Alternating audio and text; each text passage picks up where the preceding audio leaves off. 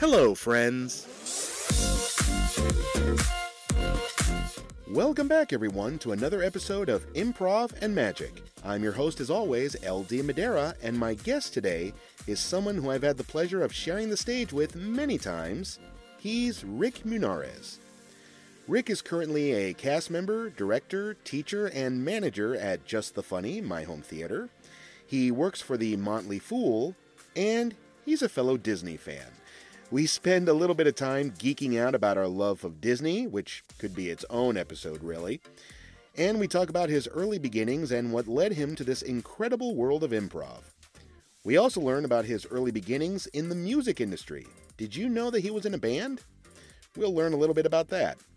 He's such a great guy to talk to, full of love, full of excitement, and just an all-round great human being. I hope you enjoy this, everyone. Here is Rick Munarriz.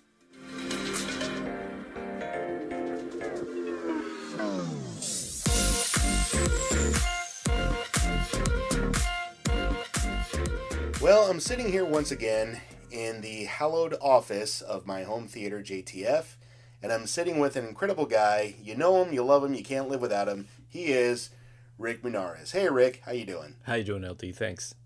Thanks so much for being here. It's good to have you.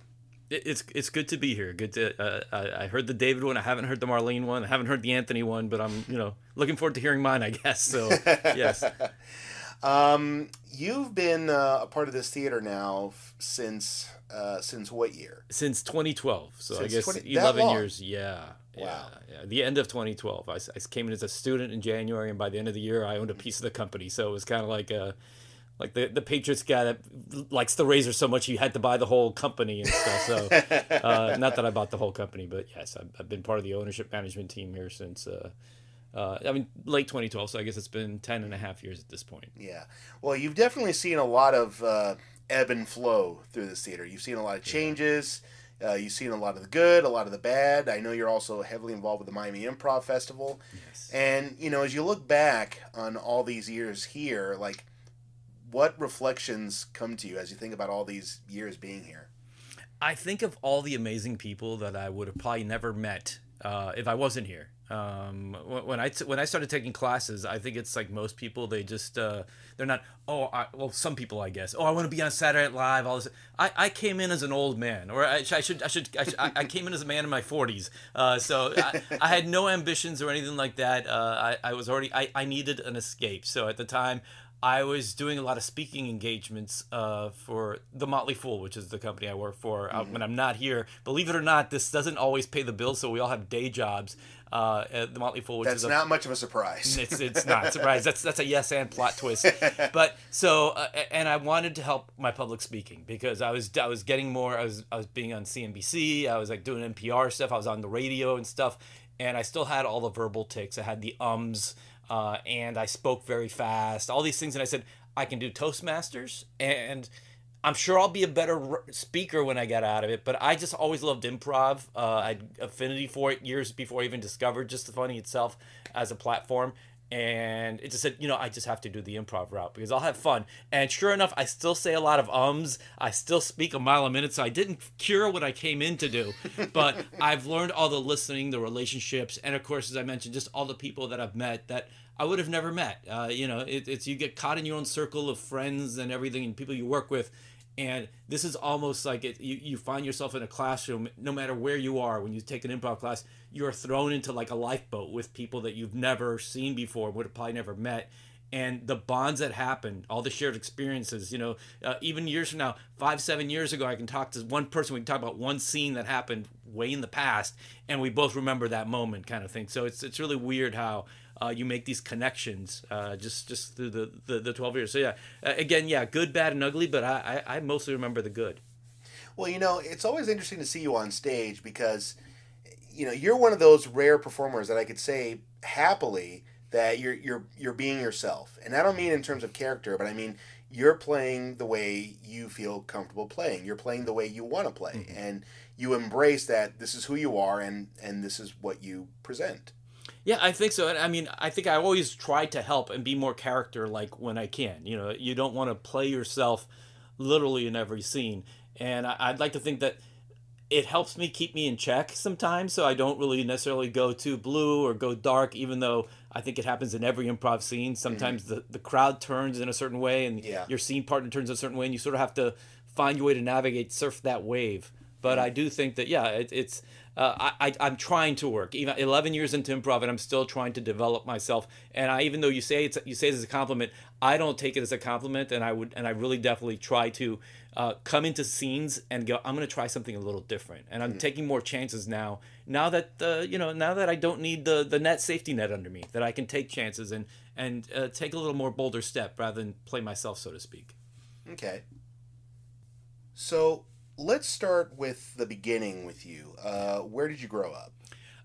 I grew up, well, I was born in New Jersey, so that's a little, I did not grow up in New Jersey. I was born in Jersey, lived in West New York, which even though it's West New York, it's actually in Jersey. So you had David and Marlene on. They spent time in New York when they were young. I was actually born right there, right on the wrong side of the Hudson in New Jersey. But when I was 6 months old, my dad got transferred to Puerto Rico to work in Puerto Rico. So we moved over to San Juan and then eventually Mayagüez, which is on the other side of the island, not the big city, but west. I like the islander side. This is West Coast, Puerto Rico, where I lived till I was 5, and then my parents uprooted. My dad wanted to start a business, but would be competing against the guy that brought him down there, and he didn't want to do that. So he said, well, I'm just going to go to Miami, where I hear a lot of us Cubans go, because when you were a Cuban in the late 60s and you fled Cuba, you basically went to either New Jersey, Puerto Rico, or Miami. Those were the 3 resting spots, and I think I covered all 3, finally landing in Miami in 72 when I was 5, and been here ever since. What did your dad do? He was a frozen food distributor. He died last year, so I feel rude I say is, but I'm totally cool with it. He lived a great life. Lived a very proud life. He was a frozen food. He worked a frozen food distributorship, which is basically a frozen warehouse down in the middle of Miami, which is now like Wynwood practically. So it's trendy now. Back then, he was just on the rail line, convenient to get rail car shipments. We sold about like 9 million pounds of French fries a year, and got to see the world because of that. He sold a lot in the Caribbean, so we spent a lot of time in the Caribbean, but also had the means to go and travel and see a lot of other things. So had a very successful frozen food distribution. It was a Hispanic Business 500 company for several years, but that's what happened. Did a lot of that food come home? Yes. To this day, I still have like this taste of like these little chicken cordon bleus that they brought from Chicago. Was one of his customers as suppliers, and it's like, oh, it's chicken cordon bleu night, and eventually I got sick of it because it's something you loved it at first, and then after a while, oh no. And that's how I felt about fries too, because we would go on like food shows, and we'd be frying stuff for people, and it's like, I don't think I can eat another French fry. Are you able to eat French fries today? Or? I can. Okay. I've mustered the courage. Yes. Yeah. Were there any foods in particular that were like your absolute favorite? Again, we sold a lot of orange juice, concentrated orange juice, and to me that was. Not that I enjoyed the orange juice, but I also enjoyed the fact that since he was part of the Orange Growers Orange Growers Association. Whenever we'd go to Disney World, which is a place that I know you and I are very fond of, over at the Enchanted Tiki Bird, when the Enchanted, I don't know what they call it. It was a tiki, Enchanted Tiki Room. They used to have a lounge, like behind the scenes lounge, where you can go and it was Orange Bird. Obviously, the Orange Bird, the character is very popular now. Back then, he was just starting to blow up as a character. Yeah, and it's a lot more popular now than it was before. It was. Back then, it was just a way to promote orange. It's a bird whose head is literally an orange, which is weird. But so they had like a lounge area. We'd go there, and every single time we were there, they'd always set us up courtside, or I guess ringside, for the Diamond Horseshoe Review, which is a place where now it's just sort of like a salon, sorry, that you can eat at and drink at. But back then there used to be a whole show, like it was like this old timey show. I remember that. Yeah, show. and they used to bring up a kid. They used to stand above a trapdoor and all that. I was that kid like maybe 8-9 times over the course of growing up, just because we were always sitting at the best seats and we'd go there. And yeah, well, this is where you and I are definitely kindred spirits, because we're both big Disney World fans. Yes. And there was one trip where my wife and I met up with you and your wife. Yes. And you actually got us into one of the secret lounges at Epcot. Yes.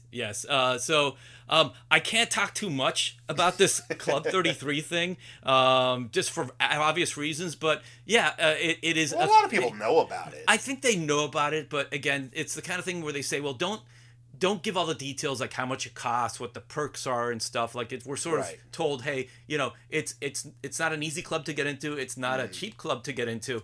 But once you're there, it's like you do have lounges and other things that make Disney World even more enjoyable. But again, to me, even before the club, obviously I was a big Disney fanatic. I would have been there for life. It was a pleasure to treat you and Erica out there, and hopefully I'll see you out there again and do it again. I remember when we were at that lounge at Epcot, I went to the bathroom, and I remember just standing in there thinking to myself, this is the nicest bathroom I've ever been inside. Yes.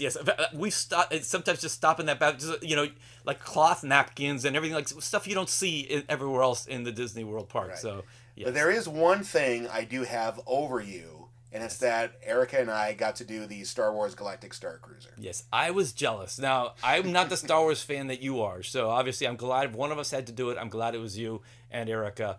I wanted to go. I was meaning to go, and it got discounted to the point that, hey, you know what? Maybe it's worth it. But as we all know, Disney wasn't turning a profit on it, and it will be closing at the end of September. It's flying away. Yes, it's flying away. So, but an amazing experience. I mean, it's one of those things that got a lot of mixed reviews, as you would expect. I mean, every time Disney opens anything, people love it and people hate it. But Eric and I, we just adored the heck out of it. Yeah, as you should. Yeah.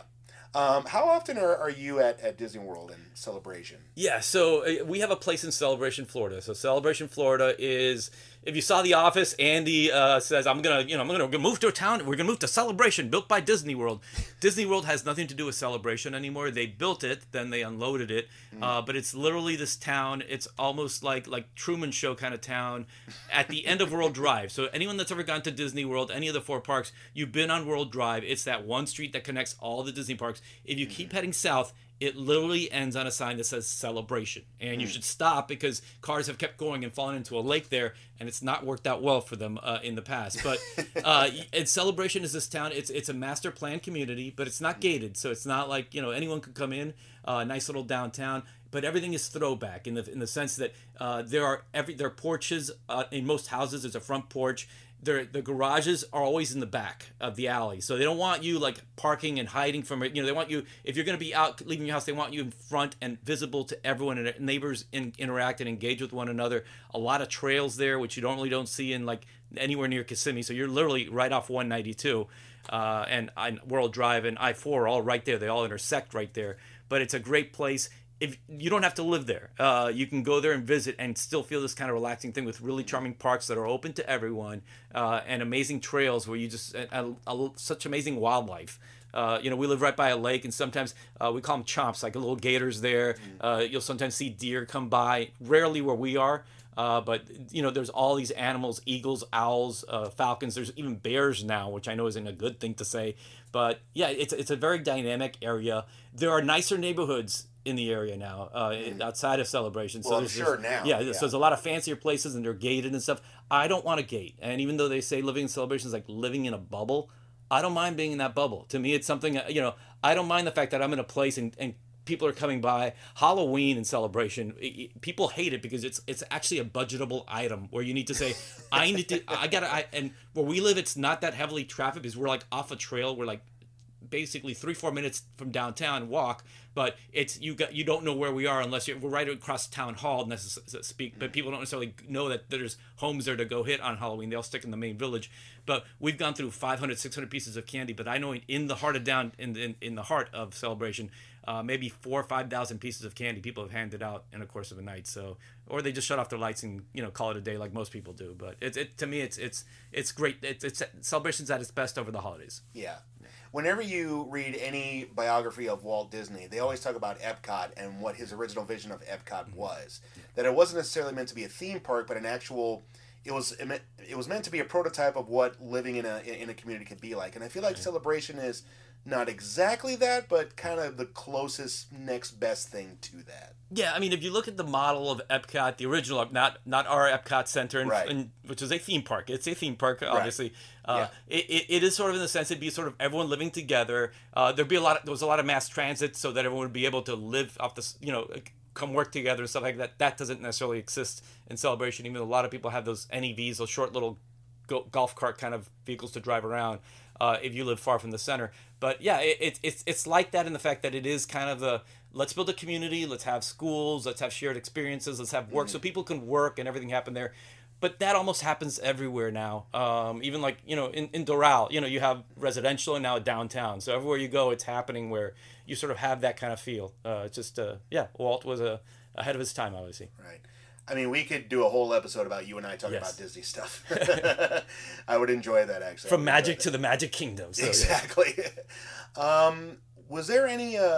did you do any performing when you were growing up? So when I was a kid, I was almost like a military brat growing up. In as far as kindergarten, first grade, second grade, and third grade, I went to 4 different schools. Really? Yeah. So in kindergarten, it was not too far from here. So my first house was basically like 5 blocks north of where we are. North, yes, north. Right. I'm trying to point in the right direction. Yes, north. Right by you could point in any direction, and I would believe you. Yeah, and I'm pointing as if like the podcast is going to pick that up. But right by the boys' club. So the Alex Rodriguez Miami Boys Club, which is where he started. So I basically lived like right across the street from there. And so there was a school, and it's right off 32nd. Now it's like the English Center. It's like an adult learning owned by the Miami-Dade public school system, but it's like a not charter. It's an adult English, like for you come into this country, as many people come in through here, they teach you English, I guess is what they do. It used to be like an elementary school. I was there in kindergarten. First grade, I was in Tucker Elementary in Coconut Grove. Then second grade, I went to St. Hugh Elementary, so it was like a Catholic high school, and I hated. That's the only school I hated out of everyone I went to. And then third grade through fifth through sixth, I was at Coral Gables Elementary, and there I got into the gifted program, which meant every Tuesday and Thursday I would join kids that were far smarter than me, and we just would show up, and it would be like we'd give us like electives. Like as a kid, you'd show up and they'd say, all right, you get to pick one of these 3 classes, and you'd go to share different experiences, and that's where I eventually started performing. Is there was a theater sort of track in there. And I went, and I was part of a group that, did performance, and we did like shows at the end of every year and stuff like that. I know they do that at most schools, but it felt a little different there because it was like people were really serious about it. And we had like some lady who was like off Broadway, and we did something called Frabjous Friends, which is like an Alice in Wonderland, like a spin-off, like the characters like sort of spoofed off. And we performed it at the Fair Expo, the Miami-Dade County Youth Fair. And even though we were competing against high schools, we got second place, even though we were the only kids. And I got honorable mention. And to me, that when I got, like they said, hey, did you hear? I go, no, it was, you and this other person in our play got honorable mention. And I'm like, I didn't hear that. And so right away, my head started saying, I can perform, I can do this. But then a terrible thing happened, and it's called acne. So 6th and 7th grade, I started breaking out, and at the time, then just shot all my confidence. And obviously, you can be a great performer on stage with acne, but to me, I'm like, I got more self-conscious about that, so I turned inwards towards music, and I started playing guitar, keyboards. I had taken piano as a kid, so I went down that track, and as fate would have it, started playing in bands, and eventually, right coming out of high school, was in a band that when I was in college at the University of Miami, we got signed to Columbia Records. So that's the whole Paris by Air thing, which we are not even a one-hit wonder. We are one hit shy of a one-hit wonder. But there are people that still know us. We're very big in Brazil, I'm told. Really? So yes. On Spotify, you look at the places where they hear you the most. Brazil is counts for like half our audience versus the rest of the world. Oh wow! So yeah, but so we were very lucky at the time to our band to wind up with Louis Martinet, who's a producer who people may know produced Expose, and this was just before Expose broke big. So they had the studio Pantera, and they were looking for artists, and we were sort of unique to them because we wrote our own material, we played our own instruments, and Louis Martinet was always like sort of like the the Svengali of girl groups, guy groups, just groups that he writes the songs, they do it. And ours, it was like a weird thing. He would collaborate with us, so that became a thing where our sound sounded a lot different just about everything he did. But he liked us, and we became friends, and were with them for several years, and released a couple records. One, Voices in Your Head, hit singles, hit 14 on the Billboard Club Play dance chart, and another one, Come On and Dance With Me, hit 35 in '89 and then '90. And then we had the Gulf War happened, and Columbia Records, Columbian Epic, what we were signed to when they were CBS Records, they were at that point owned by Sony, had to cut half the roster, and unfortunately we were on that half they cut. So we had an advance for a whole album, and we were really looking forward to what happens next. And just like that, the rug got pulled under us, and that was it. That was the end of. We still kept recording because we still were musical, nuts. But it took a while for me to accept that, that dream, that was fun. But I missed the acting thing. Because I didn't have the confidence. I missed the music thing because I was this close, but didn't have the right timing of when it happened. And then improv happened. Not with the same kind of ambitions and goals that I had when I was young, but another way to express myself artistically and creatively. So just so people can be able to Google you, let's repeat the name of the band again. Yes, Paris by Air. So Paris Byair. And even though we're basically Latin freestyle, dance, synth, Miami pop, very Martinet produced in most of our tracks, you can hear it. The name Paris by Air I got from, it was a heavy metal band called Tigers of Pantang, and they had a song called Paris by Air. And at the time I was saying, well, like Berlin, which was like a new wave band that was right around the time they were emerging before we showed up, they're from California, so they had nothing to do with Berlin. They just wanted to distance themselves from Berlin. And at the time I'm like, we're Miami, but we don't want to be like Miami Sound Machine. Obviously, the Stephans can do that, or the more the hip hop freestyle, Latin freestyle thing that was happening with so many other things. So we went with that name. We obviously then eventually wound up with Martinet, wound up doing the Latin freestyle music, but that was the origin of the name. I do have an Estefan story if you and it associates with the magic part that you and I are fond of too. So please do share. Yeah. So. For a while in my 20s, I belonged to the International Brotherhood of Magicians. I used to belong to that when I was a teenager. Yeah. Well, I was older, so I was in my 20s, so I was already... And then my brother-in-law, Luis Diaz, his son, my nephew, Luis, the other Luis Diaz, who's rising as a stand-up everywhere he goes. Yep. We would together, we had kids, so my oldest son and Luis Diaz is actually his second son, but we had kids who were at the same age, and we started doing magic at shows, like the two of us, when it was like family parties. And we said, hey, why don't we join this International Brotherhood of Magicians? And we started getting these magazines and access to these tricks.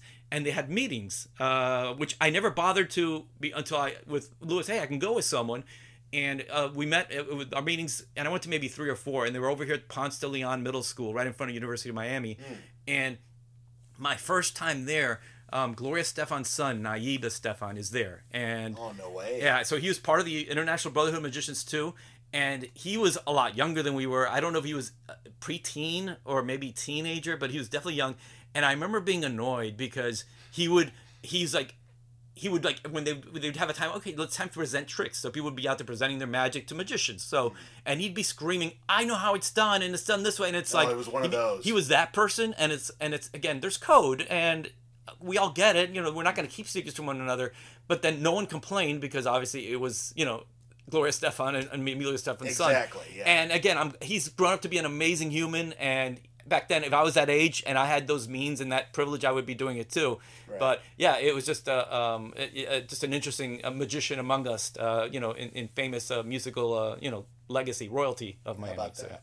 So when Paris by Air ended, like you said, the rug was pulled out from under you. Was it hard for you to kind of let that go and accept that was gone? It wasn't at first, and I didn't let it go. So it's like it's Columbia let us go, and this was 91. I think it was 91. Yeah, 1991. They said, hey, we're not going to release the album. You're free to do. We own all the material, but you're free to do whatever you want. And our singer, Haiti, said, I'm moving to New York.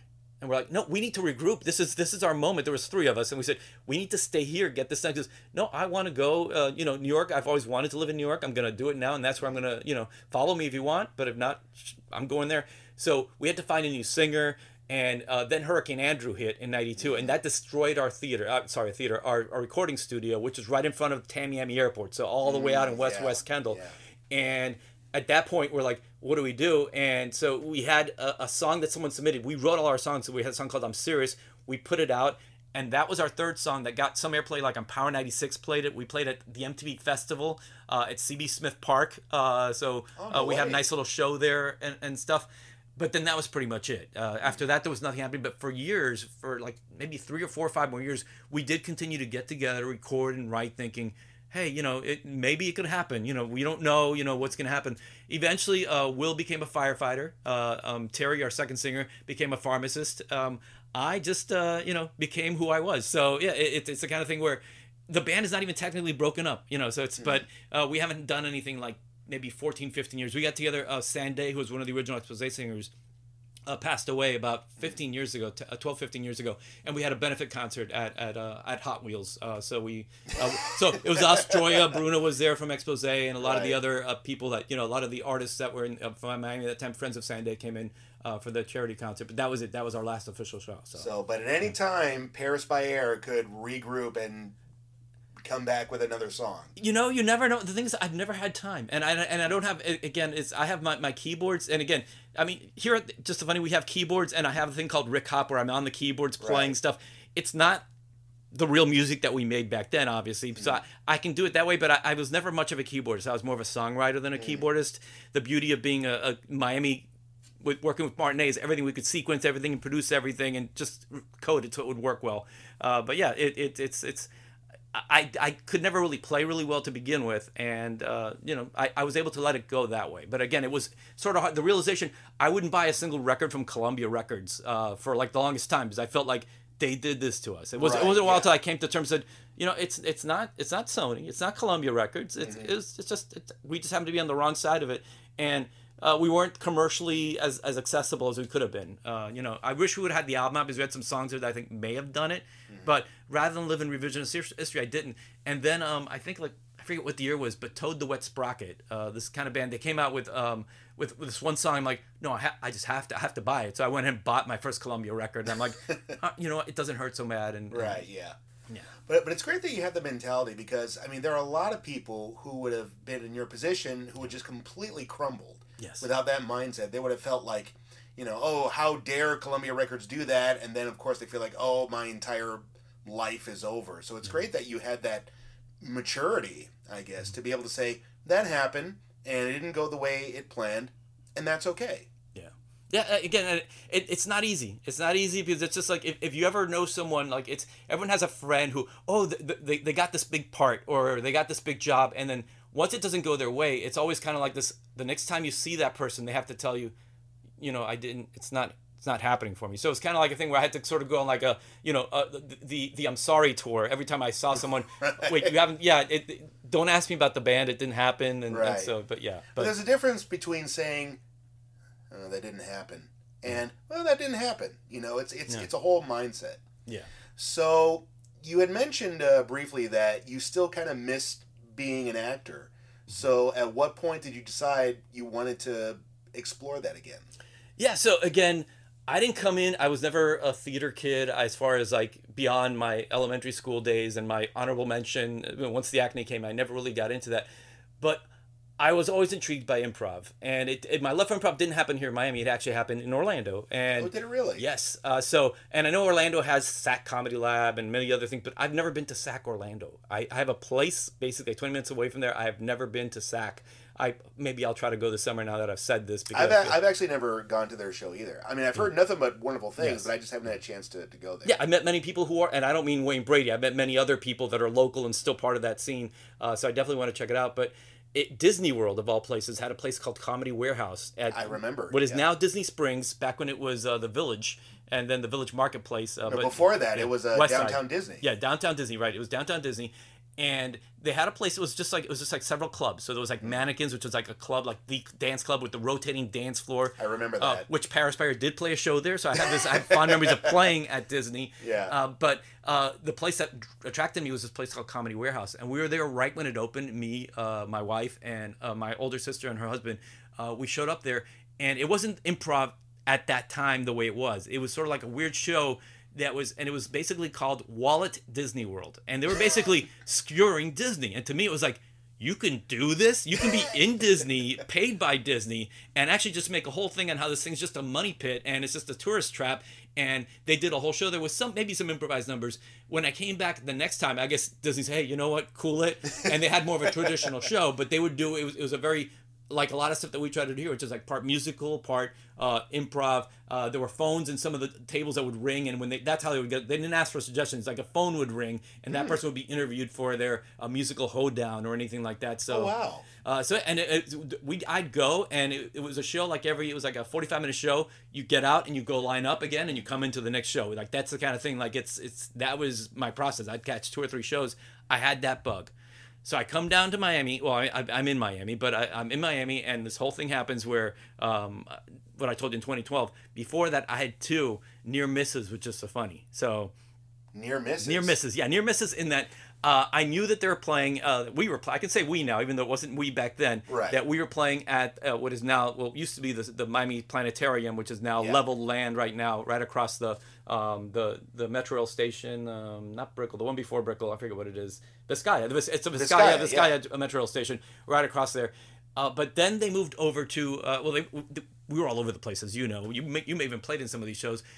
There was a show at the Holiday Inn right across from UM several years later, and I was going to go. My wife and I don't know if we bought tickets or we were going to buy tickets, but we show up there, and also when we're there, it's like a conference room. It's one of these like meeting conference rooms where these shows took place, and it's like hospital lit. It's like very bright lights and everything. I'm like, this is weird. Yeah, that's where I first auditioned, actually. Yeah, okay. Well, again, I'm sorry. Actually, I didn't see your Holiday Inn show. actually was first, and then the Museum of Science. The Museum of Science, okay, all right, yes, all right. So and it was at the Museum of Science, that's the time that I arrived. Okay, so at the Holiday Inn, we parked, walked inside, and looked around and go, let's go to Denny's or whatever was next, let's go eat somewhere else kind of thing. But then we were fans of Lost, the show Lost. And I don't know if it was 2010, 2011, I don't know the year, but here at Just So Funny, they did like a Lost improv themed show. And right away my wife said, hey, did you see this? And we had other friends that were Lost fans, so we came in and we saw the show. And it was, I can't remember who was in the show right now. I checked with David and he said, no, I was not here for that show. But the show, and everyone got tickets from like Oceanic Flight, like it's all themed to the actual Lost show. And it's sort of like a trap because you came in and you're thinking, all right, this is going to be all Lost. And it's like maybe one thing about Lost, and then it's like a bunch of other improv games. But to me, I was like, this is good, and I kept that in the back of my mind. And then when it happened, when I needed a place to go, that's when I finally said, all right, now I'm going to come as a student and give it a go. And yeah, that's what were some of the things that you learned from your time as a student that were things you didn't expect to learn? Yeah, again, I thought that it's when everyone start improv, it's like, all right, the goal is to make someone laugh. Right. And right away, from our improv one, and I think most improv ones, you're not making people laugh. You're like getting in uncomfortable positions. You're learning about relationships. You're doing characters. You're doing scenes.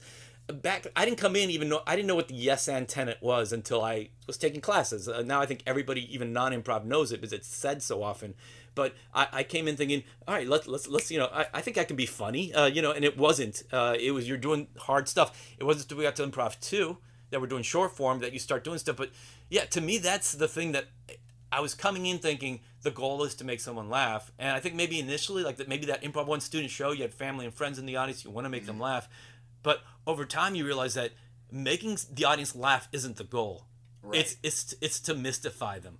It's to literally do magic on stage, because that moment you can get a heartiest laugh from a single joke, a well-placed pun.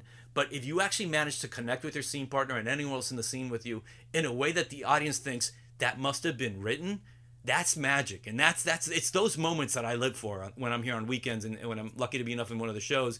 It's I don't want to make the audience want to laugh. I want to make the audience scratch their heads and go, how'd they do that? To me, that's more impressive than a laugh, which you can get, good jokes are anywhere. You can pick one up and say it and get a laugh. It takes work and effort to make the connections that are going to resonate with an audience. Were you disappointed in any way, the fact that the goal wasn't to make people laugh or to be a funny person? Again, I wasn't disappointed to me because I that's what I thought was going to happen. But again, I didn't come in there into class to make people laugh. I didn't come in expecting to punch my ticket into some sketch troupe, in New York City or anything like that. I came in with the goal to say, I wanted to become a better speaker. I wanted to get out of my comfort zone, and I succeeded in all fronts. And I wound up with friends. I was in my 40s at the time, but I wound up carpooling with a guy in his 30s who lived a couple blocks away from me, and we became really good friends. And everyone in my class, even though no one from my class is in the cast right now, about maybe 3 or 4 wound up being in the cast, I still follow most of them and what they're doing. I know one of them, Megan Rico, became a producer for Impractical Jokers, and it's everyone just sort of had, we still connect. Manny, who was part of our cast, Manny Fernandez, he's in Georgia now, but I mean, I'm still following and see what they're doing and stuff. So we still sometimes remember things that happened back in 2012 during the class. And yeah, it's just to me, I didn't disappoint me that it wasn't all making people laugh. I was confused at first. I was like, wait a minute. Then I think I just accidentally walked into Toastmasters when I thought it'd be serious. And I'm not going to give away stuff that we do in our improv one class. I think this is like secret handshake stuff, like all places have their stuff. But there's a lot of stuff that we do, especially even from that first day of class, where you're like, I wasn't expecting this. Yeah. But it's an experience that later on you go, it's almost like a fraternity when you go through the ritual of being, you become a brother or sister at a sorority, and you're there for the next group coming in, the next initiation. You're like, they're going to love what's going to happen next kind of thing. Yeah. So, yeah. I think everyone who comes in as a student comes in thinking pretty much along the same lines of what you're thinking. And it's always wonderful as an instructor to see the revelation that they get, like, oh, I don't have to try to be funny. Oh, I don't have to be the funniest person in the room. Because I think we get a lot of students who are worried that they're not going to be funny, and then they're surprised to learn that it's not about that necessarily.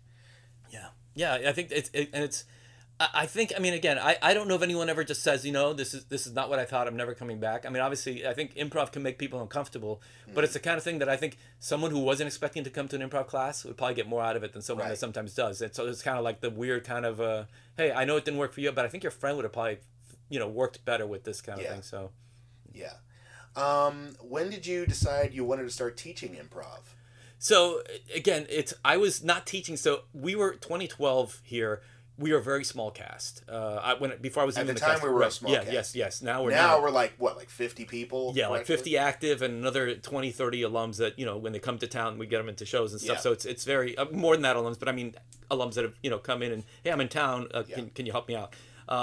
I when I started teaching it, so I made the cast after my improv 3 class. So we don't audition anyone until they're done with the full course of classes here. But back then, when we started improv 3, that was pretty much, hey, we were 12 people in that improv 1 class, and they said, hey, I think we can actually, let's bring these people in, because the cast was actually thinning out. Yeah. When I was here, there was what they called the main stage cast, which had a good 8-9 people, and then everyone else was called the mix. And that group, I think, had just 2 active people at that point. So they wanted more people there to be able to help with that and help with crew and everything else. So we auditioned. 5 of us made it. 4 of us stuck around. And eventually then, I didn't teach then, so I wasn't teaching at that moment. But then after 2012, when I became part of the ownership group, it became a thing, hey, Rick, would you like to teach? And my wife is a teacher. My wife is a great teacher. She retires this month as the English department chair at her alma mater high school. Oh, wow. So she teaches. I don't teach. To me, I was just, teach me. I'm here to absorb it. I work with numbers for a living, and this is my escape. I never approached myself as an instructor. But sure enough, they said, hey, we need instructors. And I said, sure, I'll do it. So I've taught the sketch class. I've taught the improv pretty much, except for improv 5, I think I've taught all our levels. Haven't been teaching so much lately because I'm doing a lot more stuff behind the scenes now. I'm the VP of Finance. I'm the VP of Education on the student side. So I'm the one that annoys the people. About, hey, you seem to skip the semester. Don't you want to hop back in, kind of thing. So I'm doing that table touching, what they call in restaurants, when you're like, hey, do you need anything else? Yeah. I'm that person, and I like being that person. Not that I like it. It takes a lot of time, but to me, it's the kind of thing that it's like, if we don't do that, then we have empty classrooms, and you're gonna get churn anyway. So I think I'm focusing more on that. I've come in and subbed. So LD, I think maybe I subbed for you once. I don't think I did. I think you may have subbed for me at one point. Yeah. So I'll come in if they need a sub, but most part, my 2 other fellow owners, Marlene and David, they are far more from the educational world as far as improv goes, and they are teaching a lot more than I am. But yeah. But were you surprised by how much you actually enjoyed teaching the classes? I was, because it's the kind of thing where even when I took the classes, there were levels that I loved and levels that I wasn't so fond of, but I'm like, well, I'll teach it if someone needs to do it. To me, it was always surprising when I had the Improv 2s, which is our short form class, which to me, I love short form. I love long form too, but I prefer that over kind of like the scene work that we do, like an Improv 3 kind of thing. When I taught an Improv 3, I'm like, when I was a student, it didn't occur to me. You see it through a different POV when you're actually the instructor instead of the student.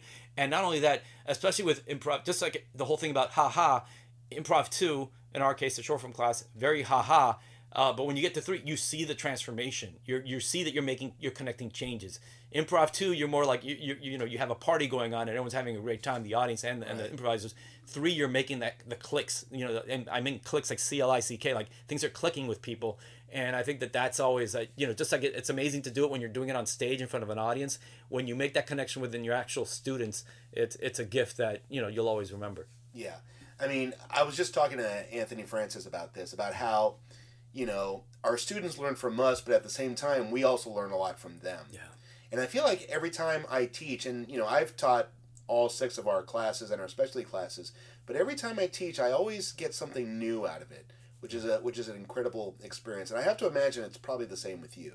Yeah, it is, and because we know the curriculum, but like improv is all made up as you go along. So are these classes. You don't know the melting pot that is every single class of different people all interacting together.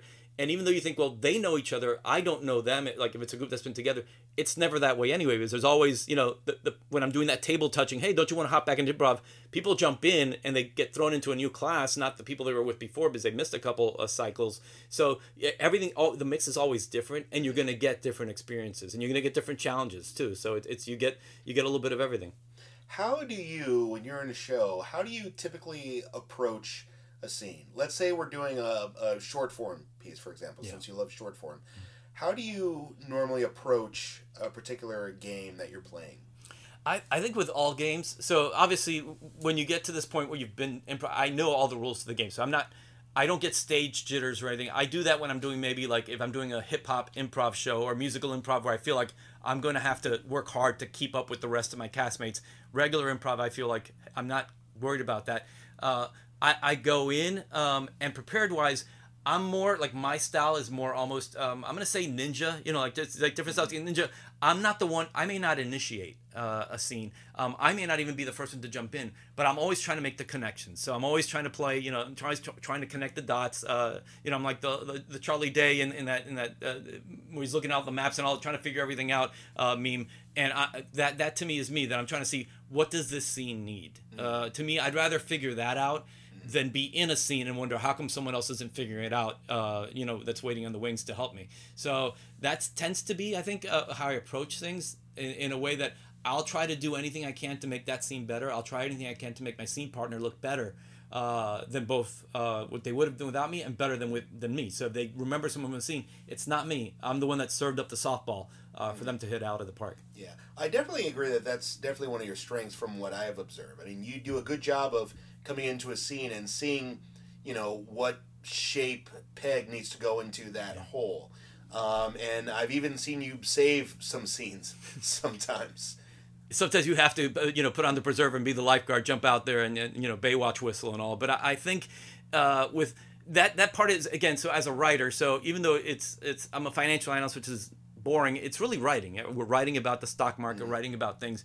Right. And so as a writer, I try to make the connections, and just as I can look at a script and I could say I'm one of the leaders, one of the directors of our sketch team, so that's something that I take pride in on the written side. But I prefer the improv when the improv is better than the sketch because it's unexpected and it happens.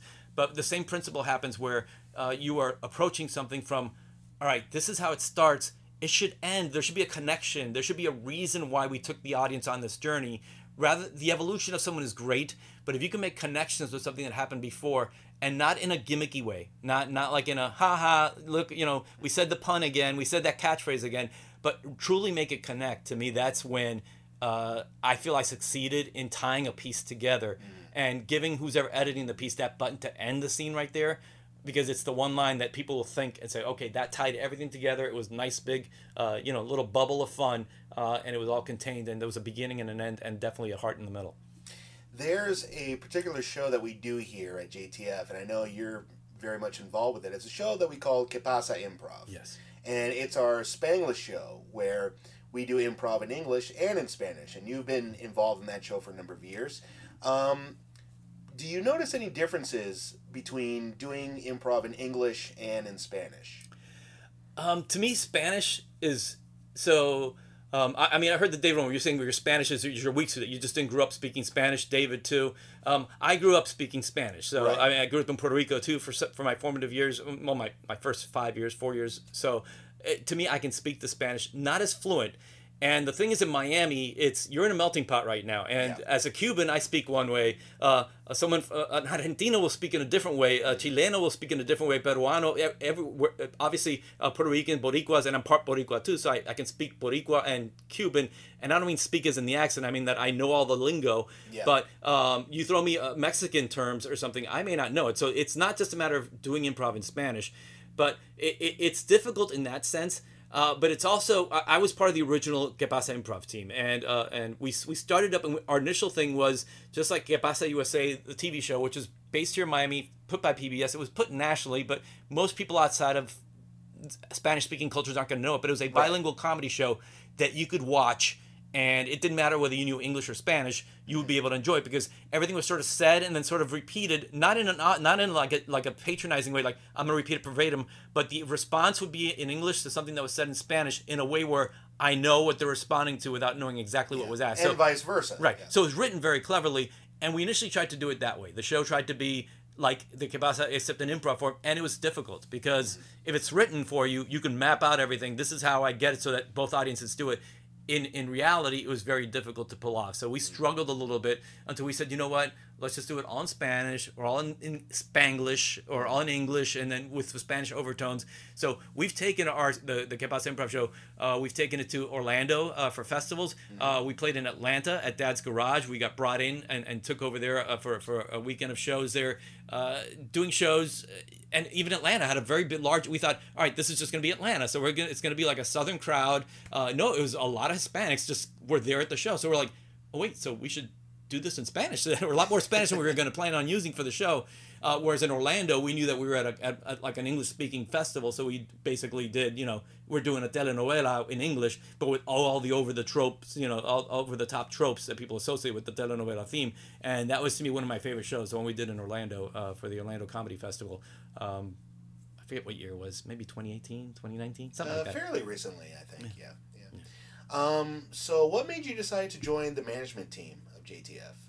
So it was 2012, and things. I think it's fair to say. David and Marlene would say I overshare too much, but when I was brought into, hey, if I wanted to be part of the management team, it wasn't, hey, this Rick guy looks like he's like a sharp, whip. He has an MBA. He can save us because David has an MBA. It's not that. The company was literally at the point where the cast was thin. The cast was thinning out, and it was kind of like, it was either we're going to close down or we're going to have to go for it. And at the time I said, I just, paid for this education. I just made this cast. And if I can put in my effort and my time and a little bit of money, not too much, but a little bit of money, to keep this place alive and try to steer it so that it survives, it'll be worth it for me, and it'll be worth it for everyone else that follows me. And thankfully, here we are 11 and a half years later, and instead of closing down in 2012, which is very possible, we have lifted everything up, got an amazing team, an amazing cast. I mean, we travel a lot more. Our brand is known in far wider places than before. The Miami Improv Festival that I help with, but David runs the festival. Marlene and I help it with it. Has achieved, we get people from all over the world literally right now. So it is the kind of thing where I came in because I came in for selfish reasons. I came in because I wanted to protect the theater I just joined and protect the education I just earned. I didn't want to have like basically a phantom degree to a phantom place. I wanted to to exist and coexist and grow. And I didn't hesitate to do it, and I wouldn't have hesitated to do it again. So I'm been very happy with the last few years turned out. So being a part of management, what would you say your vision, and it's obviously, I'm assuming, a shared vision with David and Marlene, but what would you say your vision is for the future of this company? I think improv has become it's not. We know this as improvisers, that improv isn't just a skill, isn't just a way to entertain people. It's a manageable skill. My wife will tell you that I have far more. I'm far more punnier than before. I'm always looking for jokes and angles, and I set up things in a way like as an improviser does. I don't need your wife to tell me that. I'm well aware of that. Which annoys her to no end. But if you ask her, is Rick a better listener now than he was 11 years ago? She's going to say, oh yeah. So there's skills there that just in everything from job negotiations, everything that it does work out. So I believe that improv itself will continue to expand, and I think just the funny as a theater. I mean, when David started this with a couple people, it was just a small thing. We're gonna do shows. Even when I came in here, we were doing shows one night a week. One night, one show. I believe it was Saturday nights, and sometimes they had like other teams like Special in a Bad with like a house team from who came in to do Friday. We did jams on Friday, so it was just like we don't have enough people to put on 2 nights of shows. So it's evolved to the point where we have a full gamut of specialty shows and everything else. And I think the vision I always had when I came in. Rick in 2012 was different than Rick in 2023. It's back then I was like, all right, I was like, hey, I have a YouTube channel. Let's start making videos. Let's start making funny videos. Let's start doing all these things that seem like let's make us influencers and do all these things. Let's make funny T-shirts and all these things. Now it's more of a place. All right, maybe we'll find the next younger wave of improvisers that come up and be part of this company and have that kind of metal to get edgy and stuff like that. Now it's just a matter of how can we take our program and keep expanding it? Where else can we teach our classes? We are teaching 6 levels of improv. When I was here, it was 4, and then the 5th one was just sort of, it became a herald. Was the 5th one when I took it. So I only took 4 actual improv levels. Now it's 6. We have specialty classes that didn't exist. So as David, Marlene, and I expand the courses we offer, we're getting a lot more people. We used to have 1 sketch class. Now there's 2 levels to the sketch class. We weren't teaching stand-up comedy until about 4 or 5 years ago, until Joe Ney helped us develop that program. So I think we will continue to evolve. I think our cast will continue to get larger. I think we'll get more stage opportunities. So even though it's larger, it's not that you're going to be on the fringes. But yeah, I definitely see us growing. And it's not that I'm saying that, there's not that there's going to be Just the Funny in celebration, which would be very nice and convenient to have it in both my homes. But I do think I'm very positive about the future of Just the Funny. Even though now at 55, I know that I won't be part of the future as far as like 10, 20, 30 years from now. I'll hopefully be a fan in many ways, but I do think that that the future is very bright. Yeah. Next year, this company celebrates 25 years. Yes. And you have now become very much a big part of JTF's legacy. For better or worse, yes. How do you feel about being a part of the legacy of this place that has grown and has gone through many twists and turns and has become such a great house of improv? I'm honored to be part of that, and I'm also honored if I'm not remembered. And I mean this in the most honest ways, because when I got here, there were 9 photos on the wall. It was everyone on the main stage. I believe your photo was one of them. So my photo got added much later. Okay, yes. Yeah. So when I got here, it was just so you'd walk in and it's like, oh, this is like the house that these 9 people built. And it was, so there was always this kind of thing that it was them versus us. And it was like, how do I get on that wall? And to me, it was always the wrong thing. It was like the status that I don't think we wanted. I think the fact that we have so many, obviously a cast that's 4 or 5 times larger than it was when I joined. And no one feels like, a second-class citizen, or like, oh, these are the ones we hold up. Clearly, we have improvisers. Some improvisers are better than others in certain scenes and certain scenarios. But I think if my legacy is that I was sort of like an invisible hand that anonymously nudged the company in right directions when it had to, so that we wouldn't let our ego swallow us whole. I feel like I succeeded. So I don't really necessarily want people to remember me as the legacy. To me, this is the company that David started, and hopefully, the future belongs to other people that can take, hopefully we're around 50, 60 years from now, and the 3 of us that are the owners now may not even be, maybe not even part of this world at that point. So I hope it continues in that way, and I hope that there's very important people that do it. But if I could be remembered as just someone that, Rick, what... wasn't he here for and didn't he do, I don't remember, what did he do exactly? No, I know what I did, and that is that the company grew and that we were able to succeed and spread improv, the love of improv, the joy of improv to so many other places. So to me, that's the ultimate legacy. Well, that's very honorable, but I think it's safe to say that you definitely will be remembered because you definitely had a hand in JTF's growth within the last couple of years. And, me being a part of this theater for so long, I personally, I thank you for that. I thank you for being part of that legacy. Thank you, Lee. And we're going to end on one final question, and this is the last question I always ask. All right. What's the one piece of advice that has served you well that you want everyone else to hear? Wow. Okay. I didn't hear David's to the end, so I didn't see this coming. But man, it has to be an original thought. You want an original thought, don't you? It can be whatever you want. It could come from you. It could come from someone else. I don't want to say like what doesn't kill you make you stronger. That's not quotable. That's too cliche. But well, why not? If it served you well, then let's just say he who laughs last forgot to laugh. I just think that it's I don't even know what that means. I just said it right now, but to me, I'm going to try to break it down now like I do in improv, trying to connect the dots of what I just said. But I think if you wait to laugh to at the end, as if it's some kind of game, who laughs last wins that way, it's not a victory. If you laughed along the way, it's far better than just laughing one time at the end. It's not a matter of who has the final word. It's a matter of, who put in the commas and the periods and the question marks along the way before you get to that final word. So I think that's approaching life that way, to be the little ninja, be the one that connects the dots, be the one, you don't have to be the star to shine bright. I love that. That's great. Thank you so much, Rick. Thank really you. Appreciate your time. Thanks.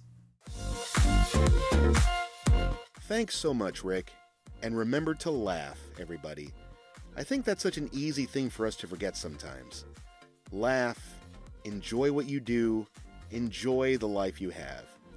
Be sure to support my friend Rick by visiting his YouTube channel called Moon Pies and follow him on Twitter @marketing. Yes, that's his real handle, @marketing. To learn more about the Motley Fool, visit fool.com to learn about investing and stock market research. And don't forget about my website, togetherbymyself.com, where you can learn more about my solo improv show and my improv workshops. Thanks, everybody. Have a wonderful day. Don't forget to laugh. And I'll see you next time on Improv and Magic.